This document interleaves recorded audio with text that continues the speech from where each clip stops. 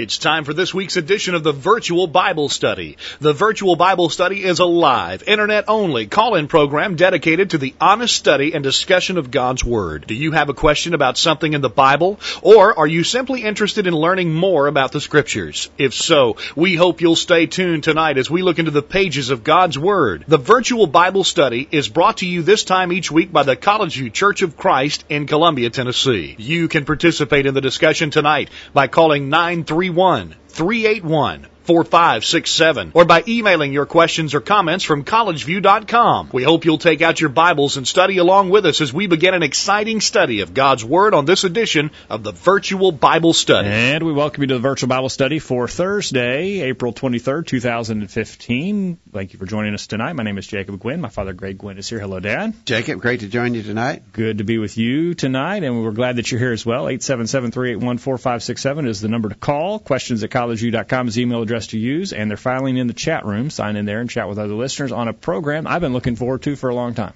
Okay, we got an important program and a special guest with us tonight. But before we do that, Jacob, I want to do a little bit of housekeeping. Okay. Last weekend, we had a special series of lessons taught by Donnie Rader here at the College View Church on division within the churches of Christ, things that have divided the churches of Christ over the last 50 years or so. Yes. And we'd been announcing that, sort of advertising that for several weeks leading up to it. Well, we had a great Bible study weekend, and the reason I'm mentioning that now is that we have all that information up on the website. Yes. On our homepage, if you will look, there's a link to Special Bible Study Series, and that will link you to last summer's Community Bible Study on Homosexuality and this most recent Bible Study Series on division within the churches of Christ. You can find the links to the video of the 4 lessons that were taught. You can find links to the audio, both MP3 and WMA formats, and you can get all of that information on the website. Click right beside the picture of the Bible there for Bible study. On the homepage. I get it. And then you got it. You can watch it. You can listen to it. You can download it if you want. Download it. And it needs to be listened to. And you said you might podcast some of those lessons. I will. Excuse me. I will podcast them. You need to check it out. Yeah, he did a great job bringing in the historical aspect of it, which is very valuable in this study. Yeah, the history of the study was really interesting, and Donnie Rader's an excellent student of the history of these things. What's interesting is that the pattern repeats. Of course, we so often talk about history repeats itself, and we see the pattern repeating. It has already, and it appears to be continuing to repeat, and as various issues arise, some of the same faulty attitudes toward Bible authority cause recurring division within the body of Christ. All right, so be on the homepage. It'll be in the podcast feed. You can check it out there. You definitely want to listen to that. We appreciated Donnie's work, and you'll want to check it out. Okay. All right. You said we have a special guest tonight, a special study. We do. Yes. James Buchanan has joined us. James joined us about 3 years ago, and he was getting ready to embark on a big trip, moving his family to South Africa. And after 3 years, he's back and visiting family and friends and congregations. And James is here with us tonight. James, thanks for joining us on the program. It's good to be with you all here again. Yeah. James often helped us on the Virtual Bible Study before he moved away and was a regular participant.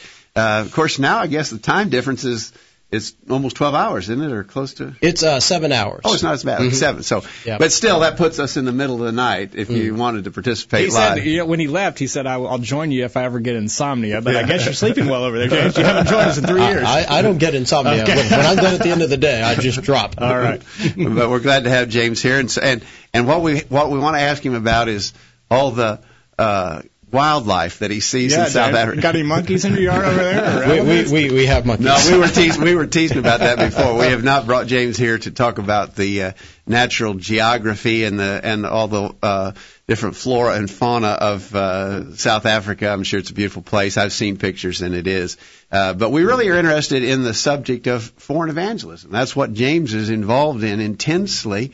And when we talked with him before he left, James, we talked about what you were anticipating and what kind of things you were prepared to deal with. Of course, now you're a veteran, having spent 3 years at this, and so a follow-up discussion we thought was in order. Well, veteran is probably a strong word, but we went over there with the intention. We had certain works that we knew that we would participate in, such as doing tent meeting work and work with the local prison and work with existing churches. And that part of the work has gone pretty well as expected.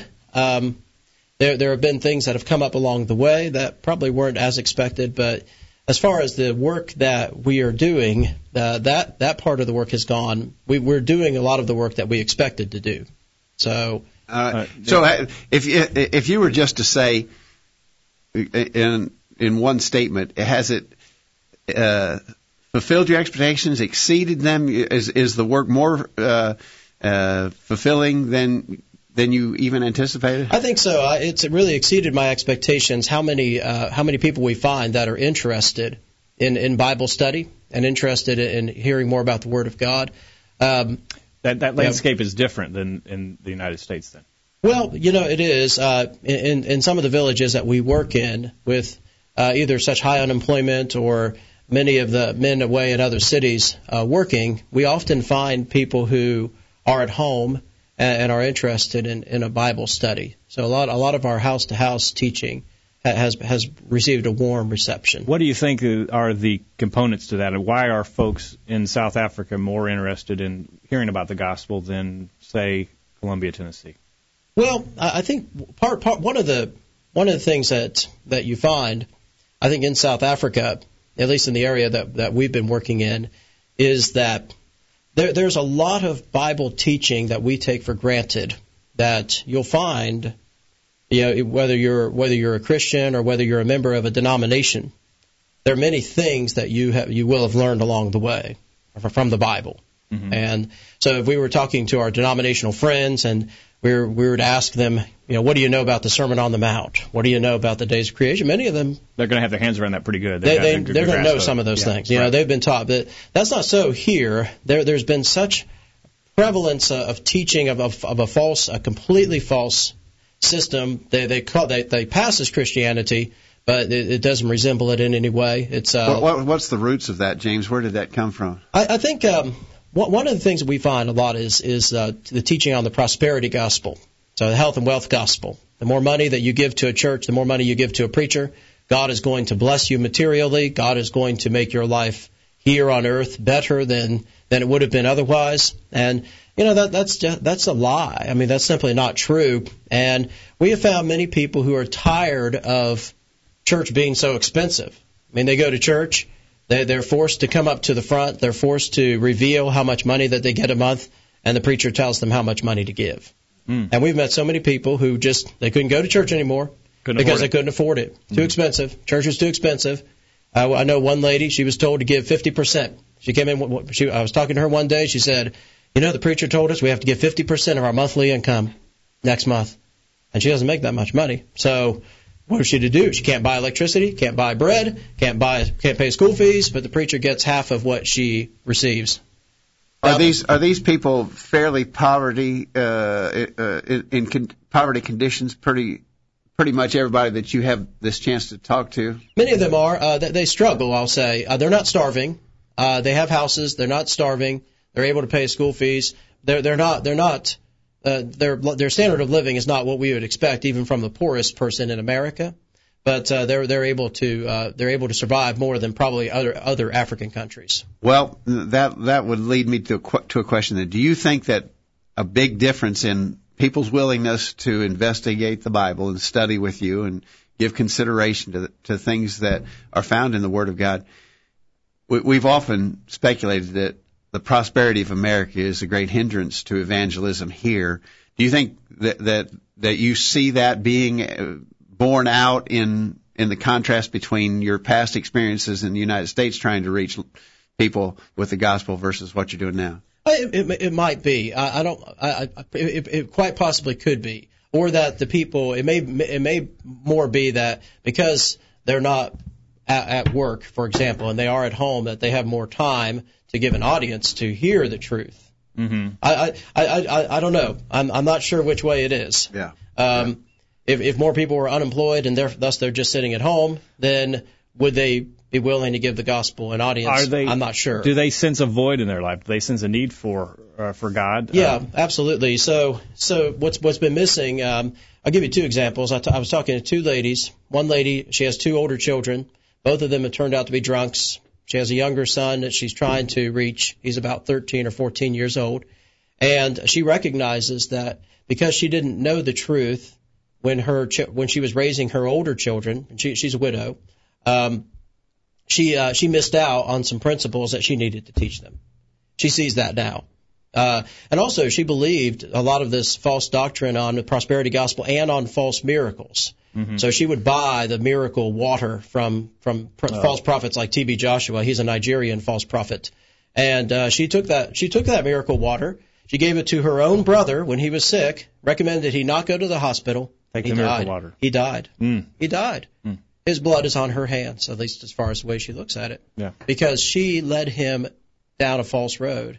So now she sees this, and she's very passionate about that, particularly, and very passionate about the truth. And this story is repeated again and again. When we go to somebody and we say, look, we have no authority but the Word of God. I'm not an authority. I'm a preacher, yes, but I'm not an authority. I am not your authority. Well, many of the preachers in these denominational churches put themselves up as the man of God. Mm-hmm. Spirit talked to me, didn't talk to you.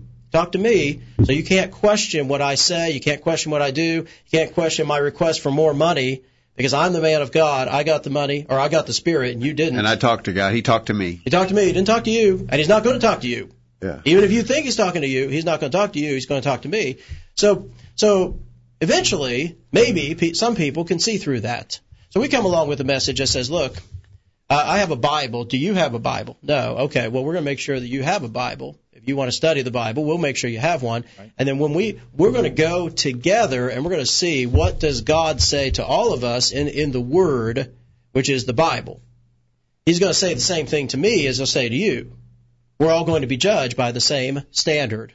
And so there's an integrity there. There's a credibility there that doesn't come from me necessarily, but it comes from we're all going to go back to what God has said. We're all going to submit to God, and we're going to do it together. We're all going to be accountable to the same standard. You know what? And that message, which we all here believe, still resonates today, no matter where you are, if somebody will listen to it. Right. That's really impressive that they can see the genuineness of this versus the charlatanry of the false teaching that they had experienced in the past. What's puzzling to me, they're giving 10% every month of their income. They were taught that they had to give a tithe, which of course is completely false because we don't follow the law of Moses. We talk about that a lot. They see that I can't tell them how much money to give, and I'm not going to. But they've gone to churches that have done that, and yet they can't even get a Bible out of the deal. Yeah. Can't even get a Bible. Yeah. Many of these people have never owned a Bible, and yet they've gone to church their whole life. And I said, what are they doing with your money? Well, you can see it when you see the Mercedes going by. There it is. There's their money. The preacher's driving a Mercedes. He's got a Mercedes. Most of them do. They have a Mercedes, usually a Mercedes, maybe a Land Rover sometimes. And, of course, he's always dressed in a sharp suit. And yet they're suffering. They can't pay their electricity. They can't buy bread. They can't get a Bible. Or they haven't been encouraged to buy a Bible. Didn't need it. I've got the man of God. I can listen to him. Yeah. See? Yeah. That tells you something. Now, I think probably some of our listeners would have a curiosity about the language. Are you able to teach and preach in English in all of these places? I'm sure they have English is probably a second language to most of them. Yeah, English is a second language. It's the medium of instruction in the schools, but that doesn't mean a whole lot because they're still going to speak it at home. So they speak. We work with a group of people called the Venda, and they speak a language called Venda. It's an African language. Do you speak Venda now? I speak enough Venda. I can teach in Venda if I have to. I use an interpreter full time. There's a young man. His name is Magia Bandela for all of our maybe international listeners. I don't know, but anyway, we worked closely together. But he's not only useful as an interpreter, but he's also useful as a preacher and a teacher. So he's doing the preaching and teaching where we usually are while we're here. Yeah. So we're very thankful for him and for his work. And he interprets for me every Sunday and throughout the week when we go out and do house-to-house teaching. So I very much have appreciated him. There came one day, right before we came here, I was teaching a class on the Holy Spirit, and he doesn't usually interpret it for me, somebody else does. But he wasn't able to come, and I didn't know that, so we had the class, and I said, well, I'm gonna have to teach in Venda today. I said, Dido funza kachi Venda namusi. Rilingedza gamanda, we're gonna try hard. That's what I said. I'm gonna teach in Venda today. We're gonna try hard. And of course, the great thing is, of course, the Bible will give you the words that you need if you're teaching from the Scriptures. Right. So let me just say that probably biblical Venda is a little bit easier than normal Venda, because I have a dictionary here with me, and then I can. So you stayed in the text a lot that day, I guess. We were in the text a lot. Actually, I had a lesson that had already been prepared, and it had already been translated into Venda. So we used that, and there was a man there who knew enough English to be able to assist me. Yeah. All right. So, anyway. We need to take a break, and while we're taking a break, you can send in your thoughts. Join in the chat room if you've got any questions for James tonight. Anthony's behind the board. We haven't even introduced you yet, James, but Anthony. Sorry, Anthony. That's all right. We'll look forward to hearing your thoughts as well, Anthony, on the program. We'll take a quick break. We'll continue with James Buchanan on the other side. Don't go anywhere. The Virtual Bible Study continues right after this. Don't touch that mouse. The Virtual Bible Study will be back right after this. Hi, I'm Wade Shelton. In 1 Peter 3:15, the Scripture says, "But sanctify the Lord God in your hearts, and be ready always to give an answer to every man that asketh you a reason of the hope that is in you, with meekness and fear." You see, we believe here at College View that we should be ready always to give an answer to every man that asketh. And I believe that we are dedicated to this cause. That's why we here at College View bring you the Virtual Bible Study each week. Our hope is that you will join us each week here on the Virtual Bible Study in hopes of strengthening your faith, so that you will be ready always to give an answer to every man that asketh you a reason of the hope that is in you. Please join us here every Thursday night on the Virtual Bible Study. I know that it's worth an hour of your time. Here's some quotes worth pondering. A happy person is not a person in a certain set of circumstances, but rather a person with a certain set of attitudes. Today will never come again. Be a blessing to others. In the middle of difficulty lies opportunity. A window of opportunity won't open itself. Never ruin an apology with an excuse. Man, wish I'd said that. Missed a recent Virtual Bible Study program? Listen to any of our past programs from the archive section of our website. Now, back to the Virtual Bible Study. We're back on the program tonight talking with James Buchanan about foreign evangelism. James is back for a visit from South Africa. You've been there and for James, 3 I years. think when you left here, you told us probably never come back, at least to live in the United States. Is it still your plan to spend the rest of your life working in South Africa? Well, I know at this point our visa is going to expire in July. We're going to renew our visa for another 3 years, and during that time we'll decide what our future plans are. Now, when you moved, I mean, everyone was amazed that you would undertake that challenge with 4 children. Under the age of, 6 or 7 at the time? Yeah, I think so, yeah. Let's see. Rosie would have been, that would have been 3 years ago. So Rosie was 7. 7. So 4 kids under 7. How are the kids adjusting to the change? Well, they've done pretty well. They consider South Africa more home than the United States at this point, especially our youngest, Henry, who's 6. So he's been there half his life. And to them, it's home. They like it. The biggest challenge is 2 things. Is of course one is making sure that we have good friends for the children. That's one of the things that's difficult. We do find that among the people that we're with, many of them do not spend a lot of effort in raising their children, even among Christian families. So that they're not spending time teaching their children or disciplining them. What's their focus? Well, it's just that the children are just allowed to just go. Just wander around, and there's not much proactive teaching of the children. Okay. So that creates a challenge in finding good friends for the children. The other thing is also just long term looking at the education situation. So we homeschool our 2 oldest, and then our 2 youngest go to a local private school. Now the local private school, they're not really up to our standards for education, so we supplement that at home. The South Africa has almost the worst education system in the world. So it's kind of tough. But we put a lot of effort into trying to teach them. I say we, mostly Debbie, does the homeschooling. Okay. This was along the lines of a question that came in from our friend Chris in Atlanta. He asked, what were the most challenging things you've had to overcome in the culture, day-to-day living, and so forth? And so just kind of having the right kind of environment for your family has been required a lot of attention. Yeah, I think so. That's been part of it. And as far as cultural things, I don't know I can identify a lot, but there are some things that we take for granted here in the United States, especially the pervasiveness of basic things like doing unto others as you would have them do unto you, or loving one's neighbor as oneself. I find that those things are missing in the culture of the people that we work with, Benda people. There's a lot of self survival, and that may be third world survival, But anyway, there's a lot of that. Sort of a lack of, I guess, what we would call altruism. Altruism would be the idea of doing good just because it is a good thing to do. No, that's right. You're not going to find somebody to do something good for you without expecting something in return. So there came a day I ran out of gas in the car. Now, I won't go into the specifics of that, but of why you ran out of gas. No, but anybody that knows me knows my relationship with me and my car, and that hasn't changed a lot. Anyway, I ran out of gas, and I was probably about 5 miles from the nearest gas station. So I started to walk. It was about 95 degrees outside. So somebody stopped to offer me a lift, a ride, which was fine. I was happy for that. But then he said, well, it's going to cost you 10 rand, which is about the equivalent of $1, which is fine, except I didn't have any money. I didn't have any cash. So I told him, I said, I don't have any money. I said, I don't have any money. So anyway, he said, well, it's in 10 rand. I said, well, that's okay. I'll just walk. So I just kept walking. And then he offered to give me a ride for free. But I didn't accept it. I didn't want a ride from him. I told him, I said, I'd rather walk. Yeah. If you want to be greedy like that, I'll just walk. It's fine. Yeah. I need the exercise anyway. Yeah. So anyway, so you find that, and that shows up in many small ways. You find that lack of, as you said, altruism showing up, and that's been hard. That's been a little bit hard to get used to. Mm-hmm.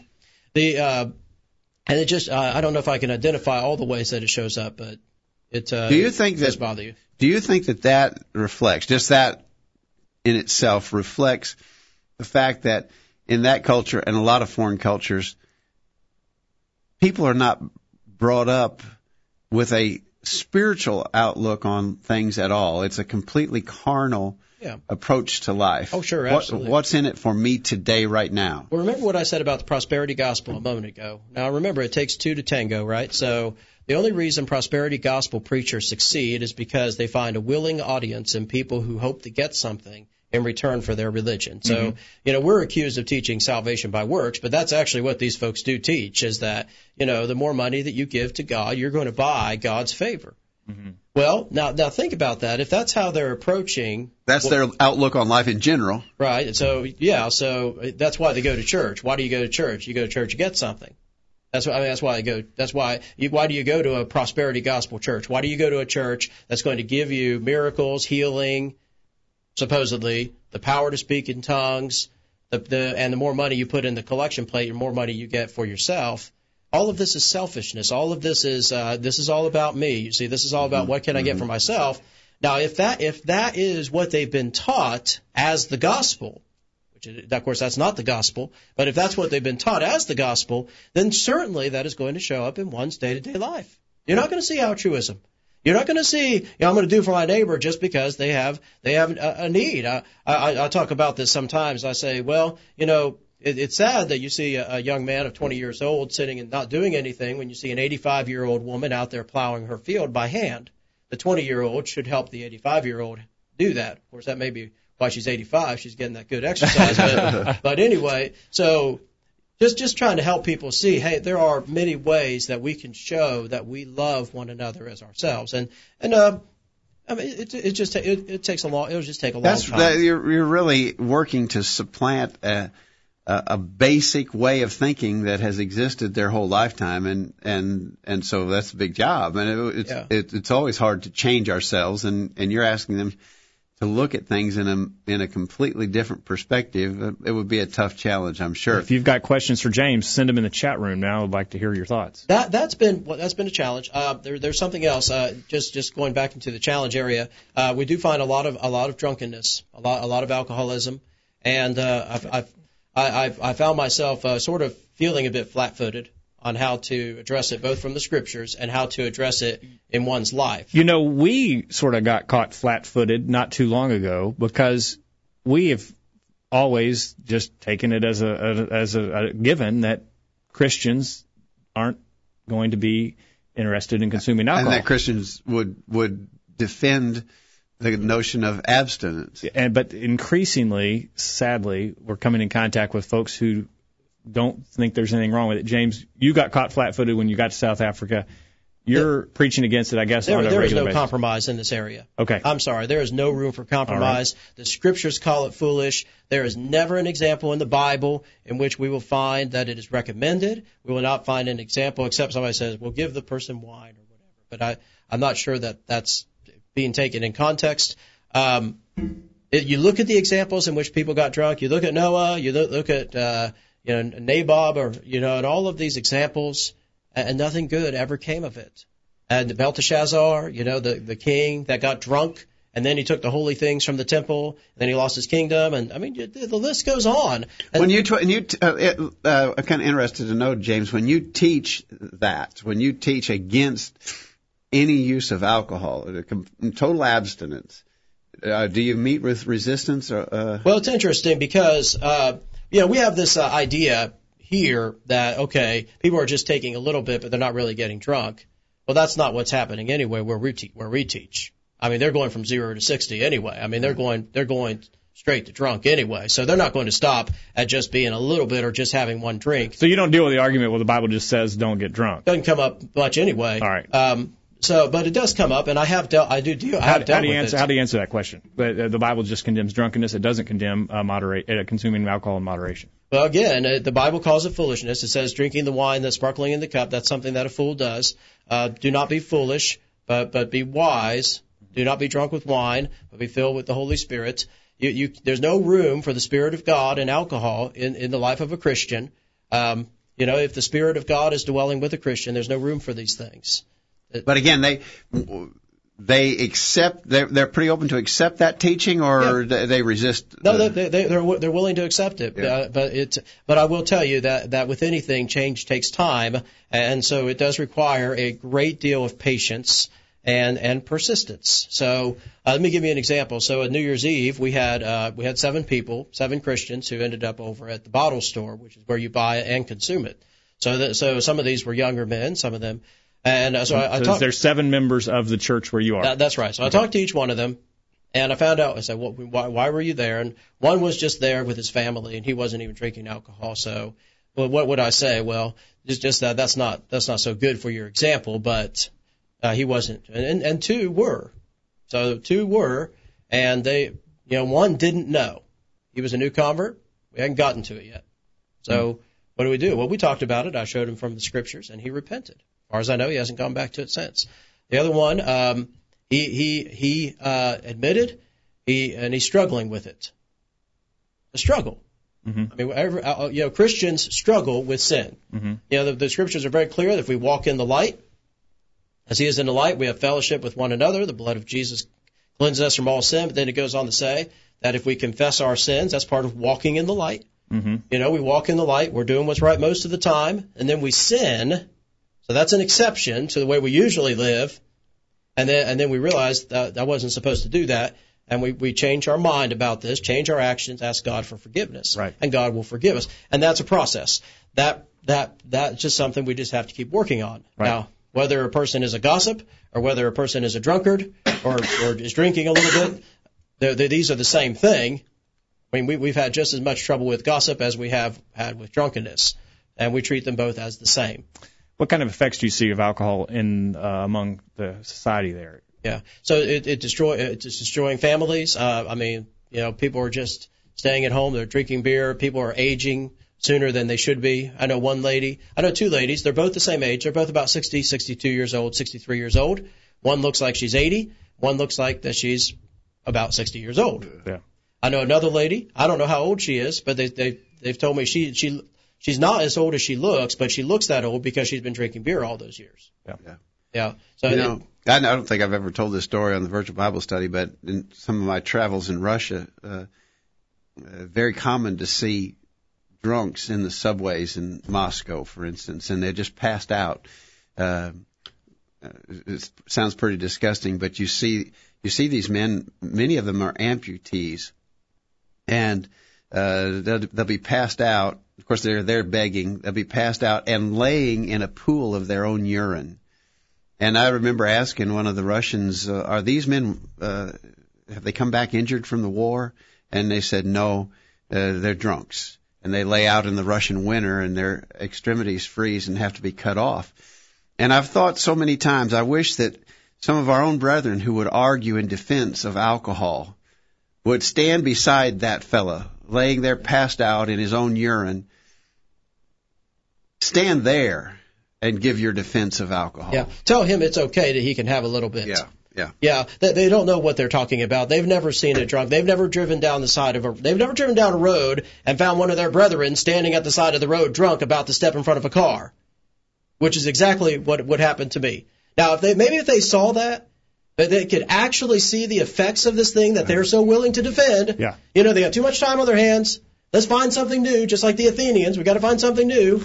Well, you know, they need to wake up. I'm sorry. I actually had that experience here in our community of Columbia of actually literally going and lifting a brother out of a ditch, drunk, laying on the side of the road. So it happens everywhere, and alcohol is a devastating. And what is the goal? And what are you after when you go after that drink? What are you trying to achieve with that? How are you intending to glorify God with that consumption of alcohol? Well, they're not, and oftentimes it's an escape for many people. It's an escape. This one brother that I found, he'd been drinking for 60 years. He had been a Christian all this time, but I'd always had this problem. So anyway, he'd always tried to hide it, but there he was. I mean, he couldn't hide it anymore. Yeah. So we have regular Bible study. We have Bible study every week, and then he goes to Alcoholics Anonymous. And I would recommend, if a person is struggling with drinking alcohol, go to AA. I don't know how much you've ever looked into AA, but I've been to meetings with some others before, yeah. It's worth the time. Yeah. It's worth it, and it's worth it for people who do not drink. Go see it. First time I went, I don't drink, but I went there, and I'll tell you what I found, is I found some of the most honest people I have ever met in my entire life who were willing to admit that it was their problem and that they wanted to overcome it. And isn't that what being a Christian is about, is that we want to leave our sins. We want to do what's right. Right. It's interesting. It's interesting that as much as we got to take a break here, but as much different as our societies and cultures are between the United States and South Africa, there's your pervasive problem. It's a common thing. And that's not true just with and you won't find that just with the native Africans, but also the Afrikaners, who are the descendants of the Dutch colonists from the days past. I mean, they have the same problem with alcohol. It's everywhere. All right, guest 489 in the chat room says, I'm encouraged that you, James, are so passionate about saving people from strong drink. And I appreciate that as well. And I sort of sensed the soapbox there. Yeah, I think we struck a nerve there with James. Wound up. Yeah. It gets me. You know how I am. James, but I do appreciate you taking that stand, James, and helping to save people from that. We need to take another break, and when we get back, we'll take your thoughts. 877-381-4567, questions at collegeview.com. Don't go anywhere. We'll continue right after this. Enjoying the virtual Bible study? Email a friend during this break and tell them to join in on the discussion. There's more exciting Bible study after this commercial. This is Greg Gwynn with this week's bullet point. Solomon wrote, Do not be rash with your mouth, and let not your heart utter anything hastily before God. For God is in heaven, and you are on earth, therefore let your words be few. That's in Ecclesiastes 5, verse 2. Many need to work harder at applying the instruction in this important verse. There are really two warnings here. One caution concerns words that are hastily spoken. Quote, do not be rash with your mouth. How often have we uttered words without giving careful thought? The results can be hurt feelings, damaged relationships, even sin. James said, quote, let every man be swift to hear, slow to speak. So remember that a word spoken can never be unspoken. It's an irreversible action, and we may have to live with the reaction. The other warning contained in this statement from wise Solomon is a warning about simply talking too much. Quote, let your words be few, he says. What a temptation it is to tell everything we know about every subject under the sun. When we do so, we cause others to tune us out, even during the rare occasions when we really do have something important to say. Someone has suggested that God gave us 2 ears and just 1 mouth. Therefore, we ought to listen twice as much as we talk. Think about that. Ecclesiastes 5 verse 2 goes on to explain why we must be so cautious with our speech. Quote, God is in heaven and you on earth. Never forget that you have an almighty creator who is listening to your every word. Be careful.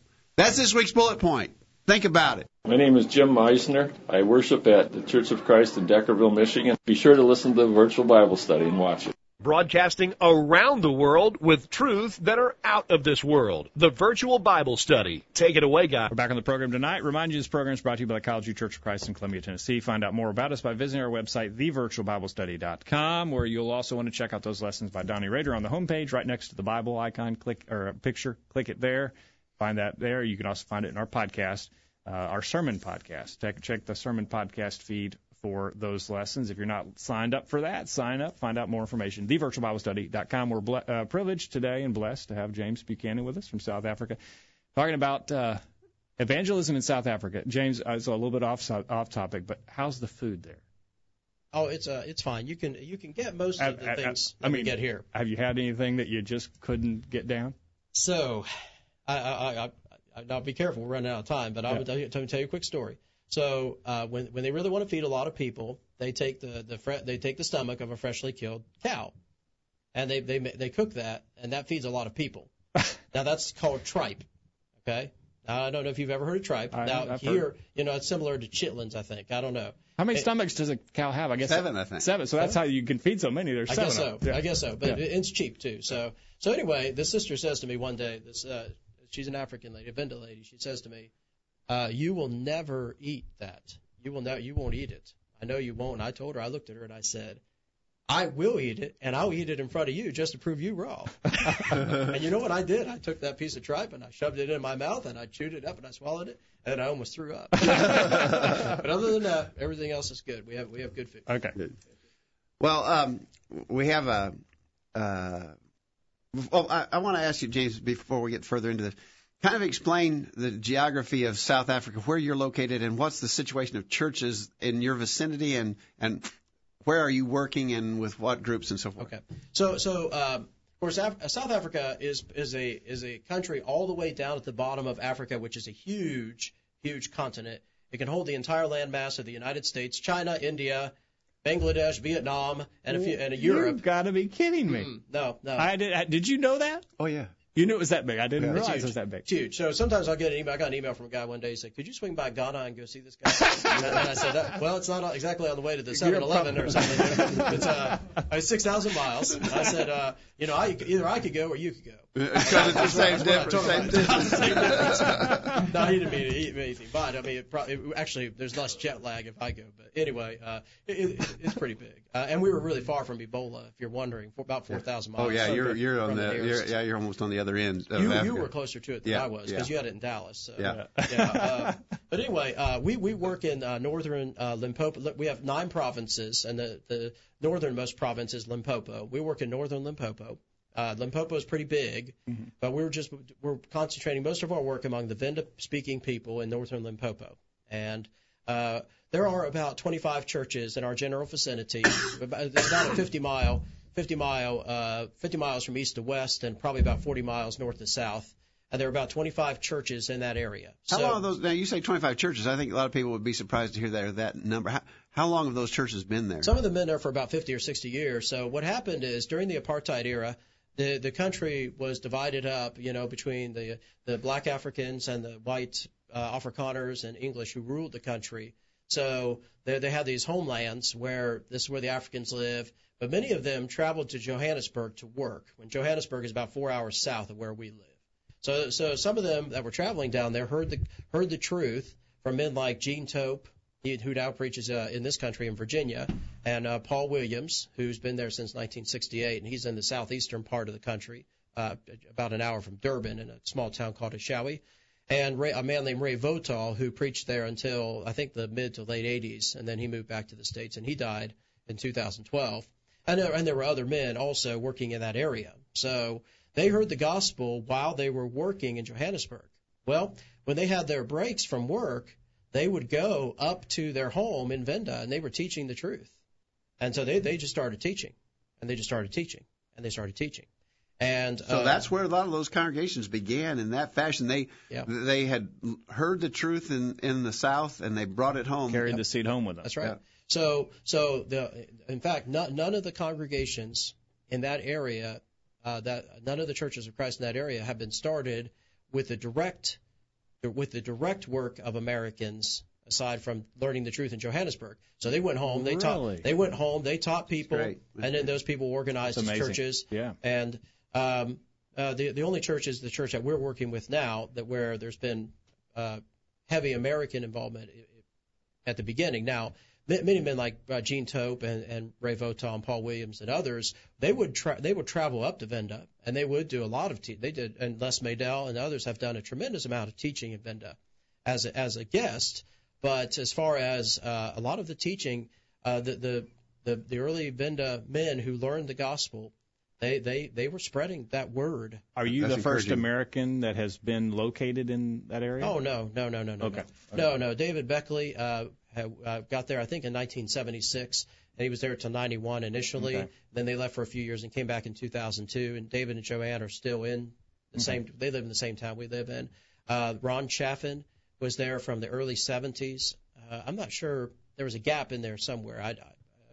I'm not sure what years he was there, but he left in 2012, he and his wife, just before we arrived. And now there's 25 churches. The congregation you work with is in the neighborhood of 40 members. Right. And is that the typical size of these 25 churches? They vary in size. You'll find some that have maybe 20 or 25, some that have 30, some that there's one or two that have about maybe 80 or 90 members.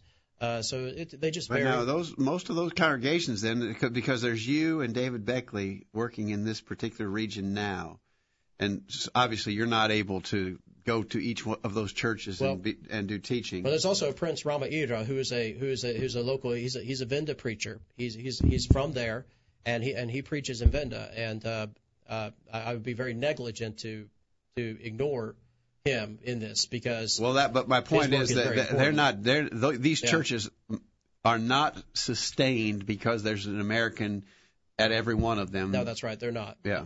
We do what good we can with those churches that want help. So that's what David does, that's what I do.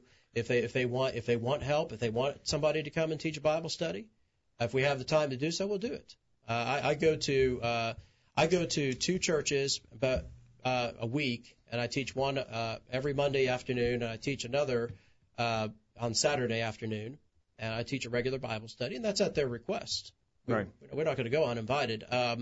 So there's very much an equivalence there. But you're not the American bishop overseeing this region of South Africa, which is an important thing that we got to. These are independent, autonomous, local congregations.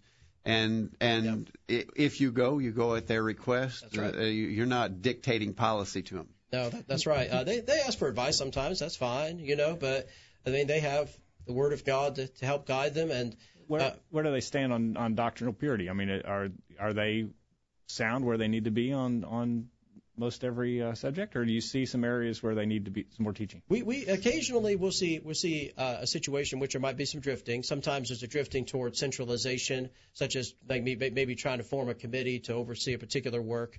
So when those situations come up, we usually are able to perhaps have a Bible study with some of those involved.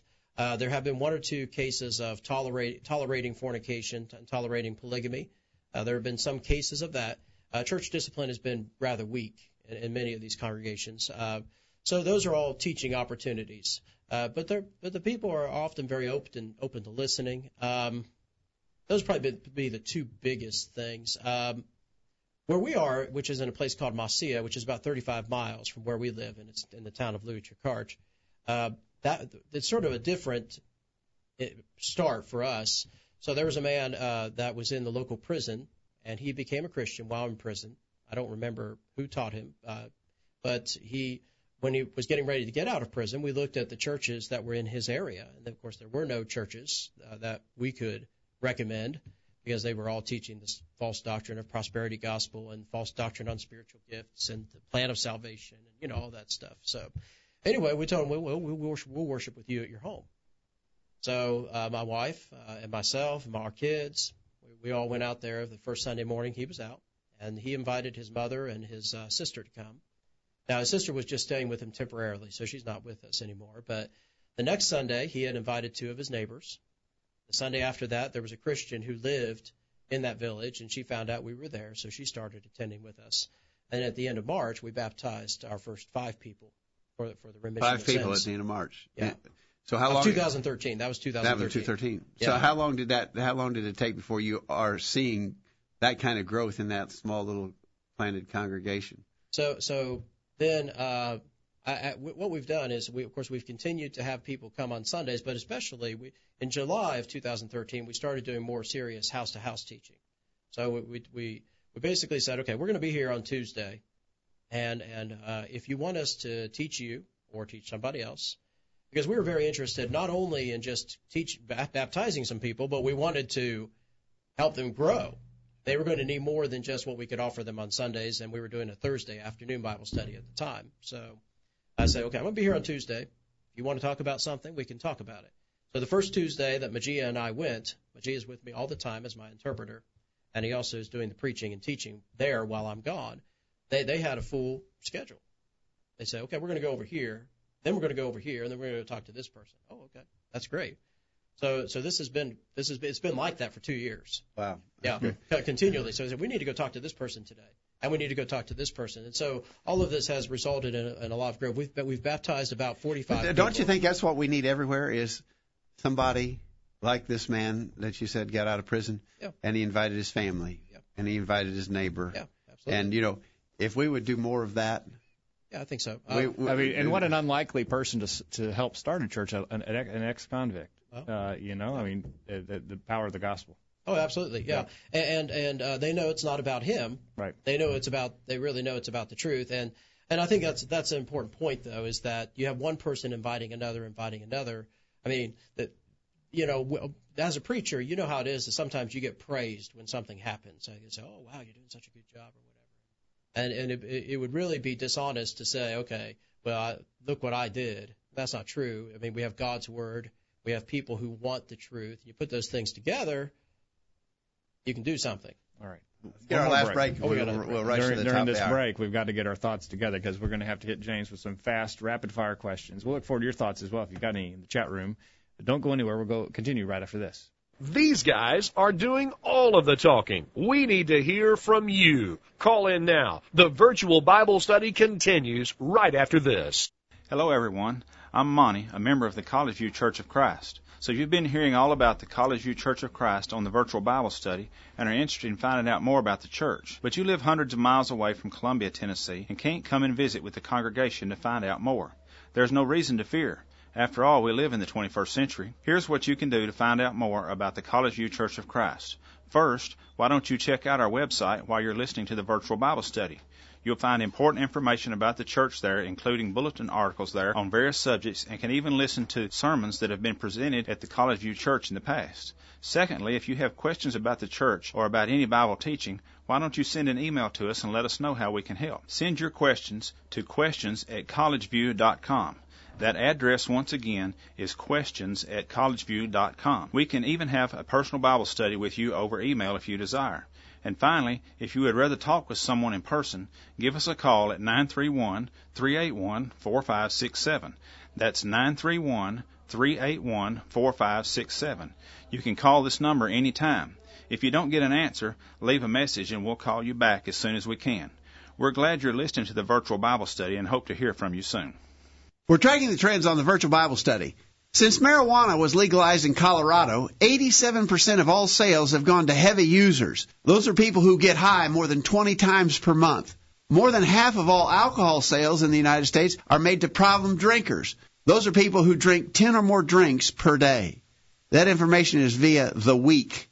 The Word of God says in 1 Corinthians 9, verse 27, "But I keep under my body and bring it into subjection, lest that by any means when I have preached to others, I myself should be a castaway." A streaming Bible study. Why didn't I think of that? Now back to the guys. Back on the program, you were talking about drunkenness and marijuana's gaining traction in the United States since you've been gone, James. I think marijuana and alcohol stand or fall together. Yeah, we see some of that too. I mean, it's easy to grow.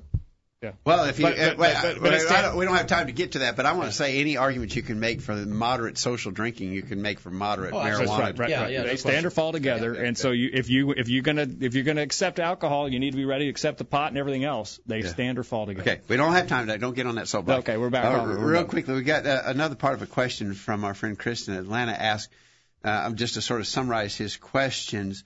he talked about a friend of his who does foreign evangelism, and he has some pet peeves in regards to other foreign evangelists and his relationship with them, some of the things they do and say.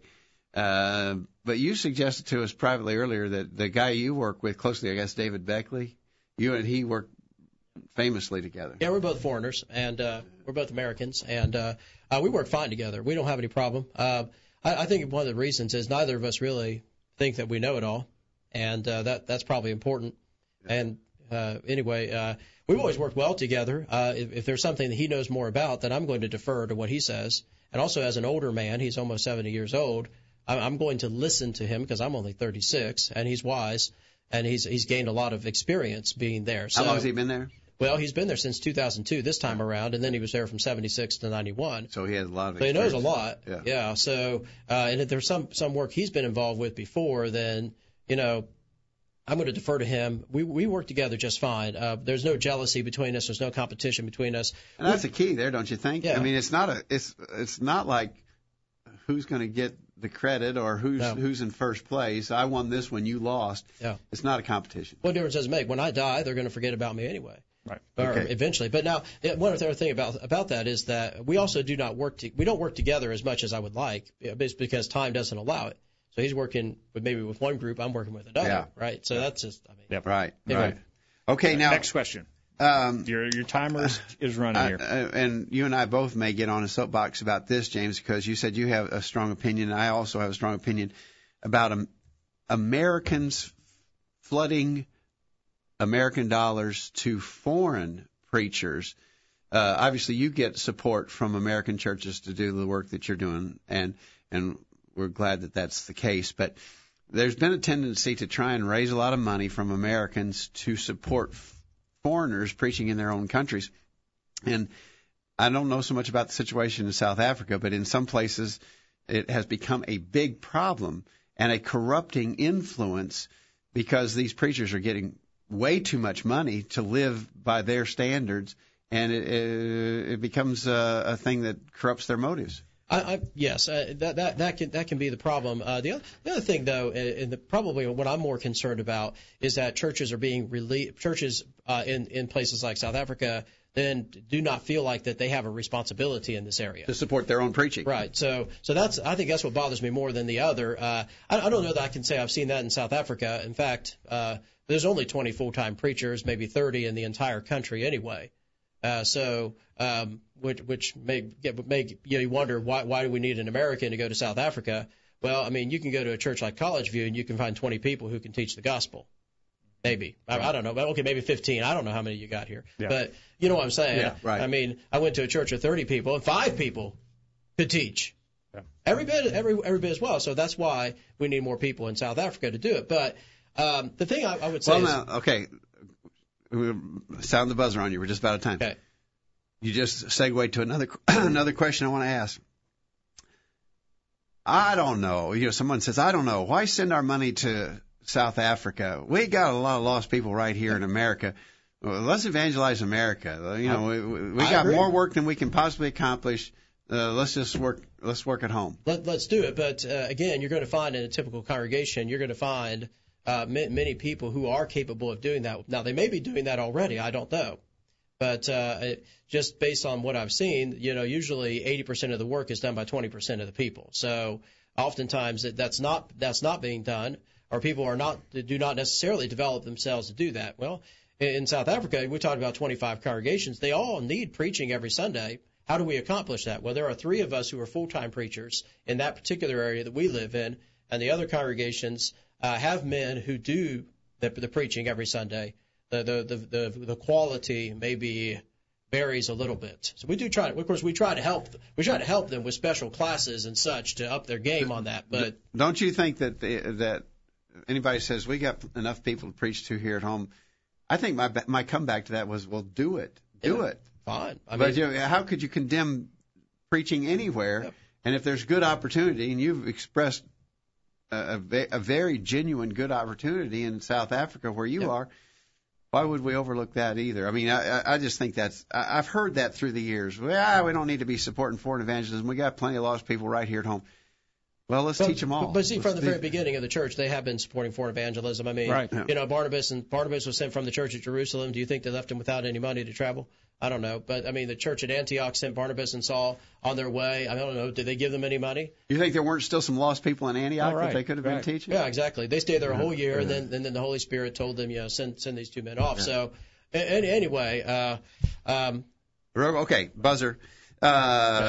Things that you do there that you think we could be doing here. Yeah, what have you learned about lessons you've learned that you think we could apply here and maybe be more effective. People are people, United States or South America. What have you learned about evangelism that would help us here in America? I think our biggest challenge is, and I think you would probably agree with me, is just it's always finding an audience. Where do you find the people? Where do you find people that want to listen? How do you find the people to listen? Right. And I don't know. Of course, I really like the tent meetings we do. We take our tent, we move it over to a place where the people there maybe haven't heard before.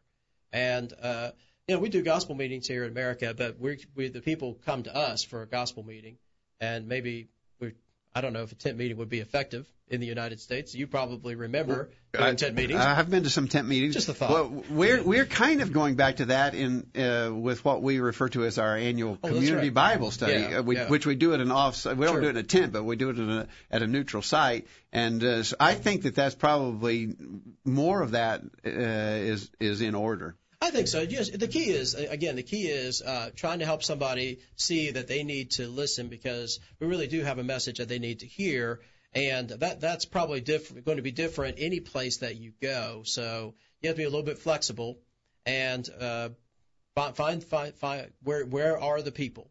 Okay, and then, how do we find them? And what about do's and don'ts of foreign evangelism? Well, real quickly, I think we have to be careful not to make assumptions about what people know.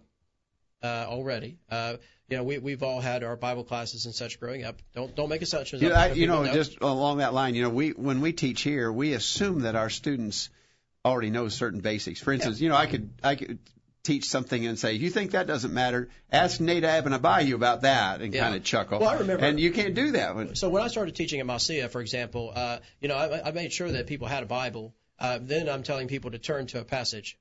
I don't know how. Oops. So anyway, don't make assumptions about what they know. So be ready to start with square one if you have to. You have to be flexible, and sometimes being flexible means that you're going to have to change on the spot.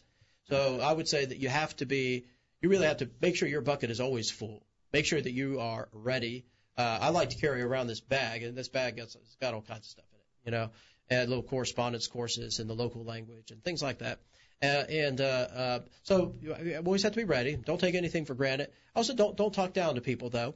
Just because they're not as educated as you are, or as you think you are, or just because they don't know as much as you do, that doesn't mean they're any less a person. It's important that we always treat people with dignity and with respect. Right. We've missed Guest 1907's comments for a long time here. Guest 1907 asked several questions. Just have time for one. What did you learn in Africa about yourself? Anything you learned about? I learned patience. I learned more patience. I learned more understanding of people in their situations. I especially learned patience. There have been a few situations with the church at Masia that have made me. I'm better in some areas than I was when I started. Okay. Yeah. It's been very informative and very encouraging. Yeah, James, we admire you for what you're doing. We pray Godspeed in all of your work and travels, and stay in touch with us. We want to keep hearing about good things happening in South Africa.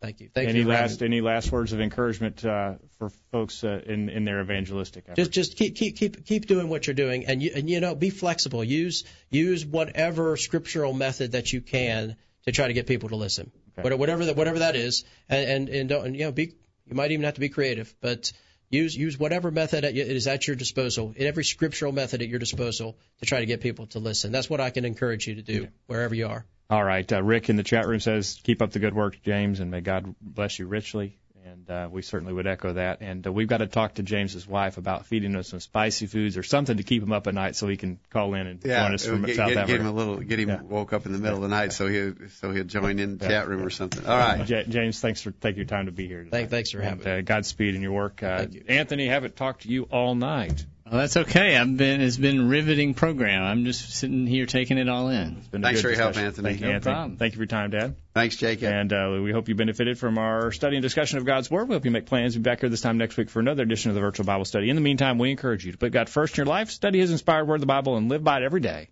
You'll never regret it.